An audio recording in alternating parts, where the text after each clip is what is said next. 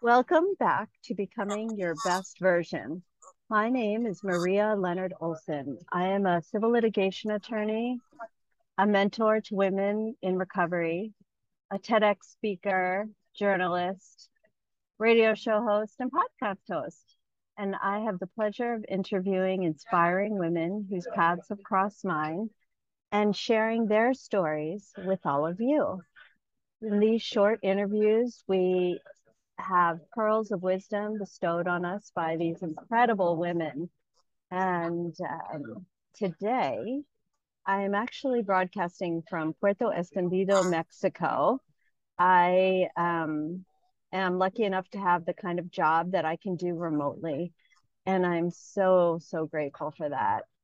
And I'm excited today to have a really cool, inspiring woman here with us who is going to share her experience and her joy and all the things that make her an incredibly vibrant person that I have been lucky enough to get to meet. She's incredible. So let me tell you a little bit about her. Kizzy Kitrell Dogan is the Chief Executive Officer of T&G Commercial Cleaning, founder of Love Circle Inc., author of the book 13 Lessons for Every Teen Girl's Journey into Womanhood, a contributor to IamTeenStrong.com, a workshop facilitator, and a keynote speaker. Kizzy transforms and empowers teen girls to discover their purpose, passion, and superpowers as the teen girl mentor. Kizzy is a results-driven leader whose success is marked by steadiness, ethics, optimism, and fun. She has provided countless hours of business development and professional mentorship as a successful entrepreneur. She proudly sits on the St. Margaret's Achievers Toastmaster International Executive Board and volunteers with the Youth Leadership Program. She advocates for second chances, is a conference and seminar enthusiast, pizza connoisseur, and lover of all things extravagant. Kizzy is hugely passionate about inspiring, motivating, and fostering the best qualities in everyone. Kizzy is a native Washingtonian and a mother of three sons. Although she prides herself on being a loud sports mom, she actually enjoys driving her sons mad with her unapologetically partiality to girls. You can follow her on social media at I am Kizzy Dogan or look for more on her website at kizzykdogan.com. Welcome, Kizzy. Wow, thank you. Thank you so Uh, much for having me today. Oh, I oh, wish I was in Mexico with you. yeah, well, I am seizing the moment because my kids are grown, my mom's in good health, and I can do my job remotely as a lawyer. So I'm doing it. I'm going for it. I'm taking every opportunity possible to travel. So Good for you. yeah, yeah. So you have three boys, yet most of your work is directed towards girls. What Yeah. happened? I am a girl's girl, and I don't know exactly when and how, but I know when I used to volunteer with my oldest son on a PTA and go to his school, I just found myself gravitating towards the girls. I did not know that that was going to be my purpose to mentor girls or to advocate for girls. I didn't know at that time, but I just always found myself with the girls. And then being in a house full of male testosterone, I had to stand my own ground and defend girl power. And it's just that's how it is. So I'm just like, listen, I love you guys, I love boys, but girls rule. And so that's how it has always been in my house, from the start of my oldest son, who's now 24. Oh my gosh, that's wonderful. Do they get envious at all? No, God, thank God they did not get envious. It's always like, yeah, whatever, mom, whatever you say. So it's really like they don't take stock into it. And it's like, Yeah. we are constantly battling of who's better. Boys are better, girls are better. It just in all in fun, and so they don't really get upset about it, and they completely understand and allow me the space because they recognize that this is what I'm supposed to do, and they know, they see my passion in it, and so they just step back and let me do it. That's so cool. And I'm really interested in reading your book, 13. Tell me about how that got started. Wow. So honestly, about 3 years ago, I honestly did not have the desire to write this book. I didn't even know I was going to write this book. I was really focused on my nonprofit and trying to get that up and going and sustain it and start to serve the community for what it was built for, which is to help grieving families who have children that lost a parent before adulthood, since I'm a product of that. And Oh, so that's where I was at. And then I'm just driving in the car one day. I dropped my sons off to school, minding my business, and God just like spoke to me very loudly, very boldly, and said, "You're going to write this book, and it's going to be advice you wish you had, and it's going to target to teenage girls." And I wow. honestly was like, am I tripping? Am I going crazy? What is happening here? Because this is not anything I desire to do. So I thought. And so I initially I was like, oh, this could be really dope. And not listening to the full instruction, but I solicited a group of women. I said, hey, I got this idea that would you please write a letter to your 13-year-old self, giving advice? And everybody said, oh, that's amazing. I love it. But I didn't receive not one letter, not out of the 15, 20 or so women that I reached out to of all different ages, all different generations, social economic back, all different. Nobody gave me a letter. So I came back. I said, well, God, I, I don't know. I don't think this is what I'm supposed to do. And he says, well, you're not listening. That's not what I told you. I said, you're going to write this book, and you're going to offer advice that you wish you had. And so I started writing. And as I was writing, I also was hesitant and reluctant, because when you start to talk about advice you wish you had, or you start to share experiences, then you have to be very honest. And I was like, wow, I'm not sure if I'm ready to share this with the world. Like, this is talking about me, and I'm being totally transparent. And when you are transparent, there's a level of fear that comes along with that. And so, but I had to just push that aside and tap into my faith and listen to the instruction of God. And here we are. I wrote the book, and it's the best thing that I've done, I believe. Besides being a mom, it's really, really like, this is my fourth child, this baby, and it's Oh, a girl, you of know. course, of course. Wow, it sounds like it was really divinely inspired. Yes, definitely. Wow. I I really admire you for that. That's a tough thing to do. Uh, so did you learn anything about yourself while you wrote the book? Oh, I most certainly did. I really did.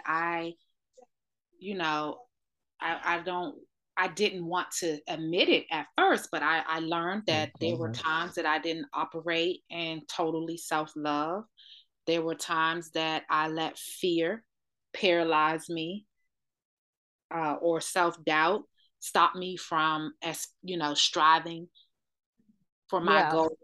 I learned that I didn't always show up as my best self. And so these are the things that I was really like hesitant as I was writing, and then I had to reveal these things, and I said, wow, but the reality is, if I didn't share this, then there's a young girl at risk of Hmm.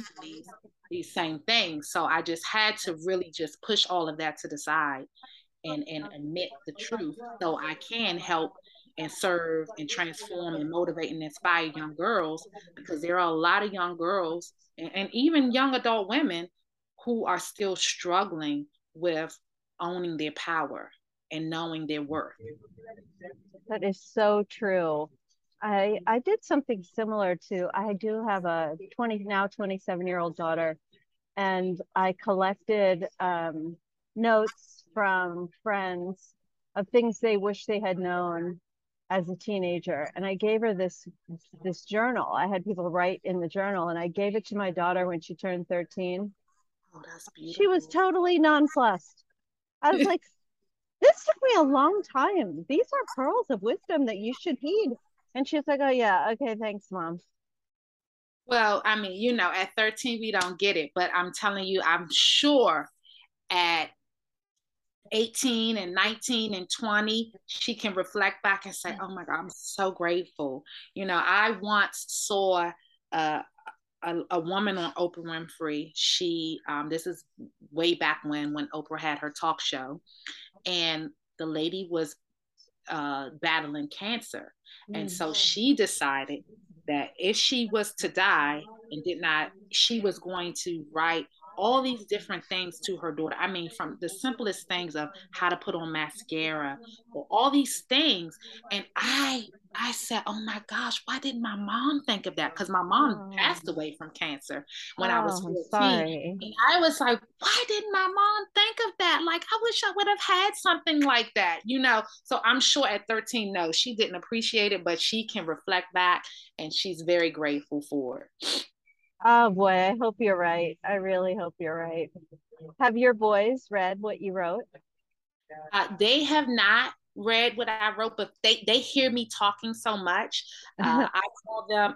So my oldest is 24 and he's moved away, but my youngest, who are twins that are 13 and they will be 14 tomorrow, uh, Uh-huh. they follow me around a lot, so they hear it, but they haven't actually sat down and read the book. No, but they've heard a lot of it. Yes. Oh, that's beautiful. Really beautiful. And you do some public speaking too, so tell us about that. Yeah, so like you mentioned in my bio, I am a seminar enthusiast. I go to conferences. So long before I became a speaker, I would attend all these conferences and seminars and trainings to get inspired, motivated, and all of that good stuff. And then now, I am doing the same thing. And I've always secretly, it was a secret. I never spoke it out loud, never told anyone that I always wanted to be a motivational speaker. And I would have friends that would say, you just inspire people so effortlessly. You should be a motivational speaker. But instead of me saying I was afraid, I was like, oh no, I don't have time for that. Like maybe in my next life, that would be my famous line. Maybe in my next life, I'll come back as a motivational speaker. And since writing the book, I had to really own that this is something that you really want to do. And you have, for whatever reason, said, oh, well, you don't speak that well. So, or whatever, you don't look the part, you don't sound the part, Mhm. or you don't have the credentials. So I canceled myself out. But since writing the book, I had to just put all that to the side. And now I go around, I speak at conferences, I speak at seminars, and I'm doing it. And it's just so interesting because, like I said, I always would say, maybe in my next life. So I guess I'm in my next life right now doing Yes, it. you I are. love to inspire and encourage and motivate and most importantly, not only just to inspire and motivate, but to transform, to really have people be transformed to action and to change whatever is holding them back from being their best version to move into that. Do you sometimes feel like maybe your mother's voice is speaking through you? Oh, definitely, all the time. And I have my mom's sister, my dear aunt. She every time I see her, she says it all the time. Oh my gosh, you sound just like your mom. You talk like your mom. You act like everything. Even when I'm talking to my children and disciplining my children, she says, and she called my mom's name is Doris, so she would always say, "Okay, Doris, you sound just like your mom." So Oh, yeah, I love it. I I love sometimes it. I call on her a lot. I'm like, okay, mom, give me the go in there and talk to Jesus and give me what I need so I can do this. Definitely. Oh, that is so beautiful. Would you be willing to share one of the lessons in your book? Oh, absolutely. So there's several lessons in the book, but the one that I think is most important is self-love. Mm. I think self-love is most important. When we completely love ourselves, we are able to push past our fears, when we completely love ourselves, we understand our value and our worth, and we are unapologetic about the things that matter to us. And we don't allow people to come into our space and mistreat us. And there will be times when we will have self-doubt. We're human, but we can immediately regroup from self-doubt or fear or intimidation or whatever it is that's holding us back, because we love ourselves and we do not put ourselves in situations that do not honor who we are when we have self-love. So I think that's one of my biggest lessons that I want to instill in young girls, is the value and the importance of self-love. I know that I always thought that I loved myself. I really wholeheartedly grew up thinking I had all the confidence, that I had all the high self-esteem and everything. But when in retrospect, certain situations that I put myself in, I said, well, that definitely wasn't self-love. I may have, Gosh, yes. yeah, I may have thought I was pretty, but that's not self-love. It's two separate things. So that's what I most Oh, try to instill in young girls. Like, do not get self-esteem confused with self-love and yes. self-value. It's separate. So it's a Oh work. my gosh. That is so important. And I feel like this stuff should be taught in schools and it's not. There's a gap. Yeah, it's a huge gap. We go to school and we're there most of the day, and we're taught a little bit of discipline, but mostly academics. But we're not taught about being human, the human nature of us, of being good people, and the value of who we are. So I don't know how it's going to happen, but something definitely needs to happen. Yeah, it definitely does. And I'm so glad about that you're bringing this kind of light to the world. So important. So important. So, can you tell us a story about, without using names? I'm sure you don't want to reveal anything personal, but about someone else. But can you tell us about a girl who came into your circle that you were able to help, and how you helped her, and what change you observed in her? Most definitely. I, oh my goodness, I have been blessed to be around a lot of young girls, especially considering that my sons are still in middle school. And so I'm always at the school and I get to interact with young girls. But there's one girl in particular who we have a very similar story. Her mom passed away when she was my mom passed away when I was 14. So I think she was maybe 10. But just working with her to and talking to her and to get her to understand that her mom's story is not her story, and that she can move well past her mom and everything. She can overcome every obstacle, and that her life still has meaning and value and purpose. Like, everybody comes to this earth with a purpose. And so just working with her to get her to understand the importance of striving for excellence, because I didn't always strive for excellence, and not because I couldn't, I just didn't understand the importance of it. So Hmm. I could go to school and not pay attention but still do well on the test.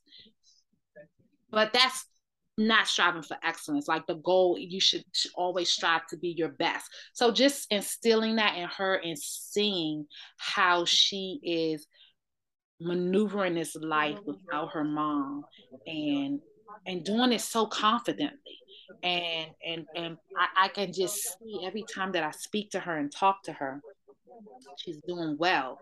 And she's not just saying it. Like, I know we have a tendency to say, oh yeah, I'm doing okay, and we're really not. But she Hmm. actually means it. And to see how well she's doing in school, how well she's adapting to life without her mom, really, really makes me happy when I talk to her. And I'm so pleased to see that, because a lot of times, and I know for myself, when my mom passed away, I did not.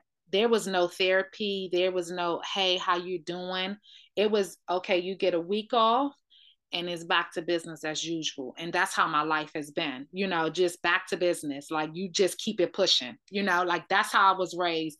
You only get 24 hours to cry about something. And after that, you got to get to the solution and you keep going. So to see that she is in tune with her emotions and her feelings and having the support system around her so that she will flourish as a young adult. It's just I'm just so grateful and so honored that I have a part in it. And I know that it's really not me. It's only by the grace of God. But just being able to work with her and talk to her and explain to her, like, sometimes we have these different feelings and emotions, and this is the proper way to deal with them versus going into seclusion or acting out or misbehaving or whatever it is, however it shows up. I think she's the one that I'm just most proud of. Yeah, that's beautiful. Really beautiful. You are just such a bright light, and you also are the CEO of a wonderful business. My gosh, how did you do that? Yes. So in the midst of I'm an entrepreneur. I have a facilities maintenance company. So that's where my focus has been.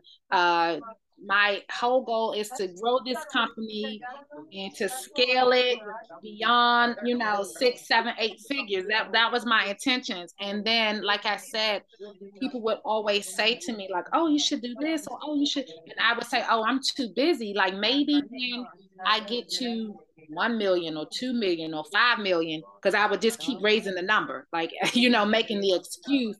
Um, then I would be able to, settle down and do work like that. But the reality is, it's my work, what I do, but it's not what I was passionate about.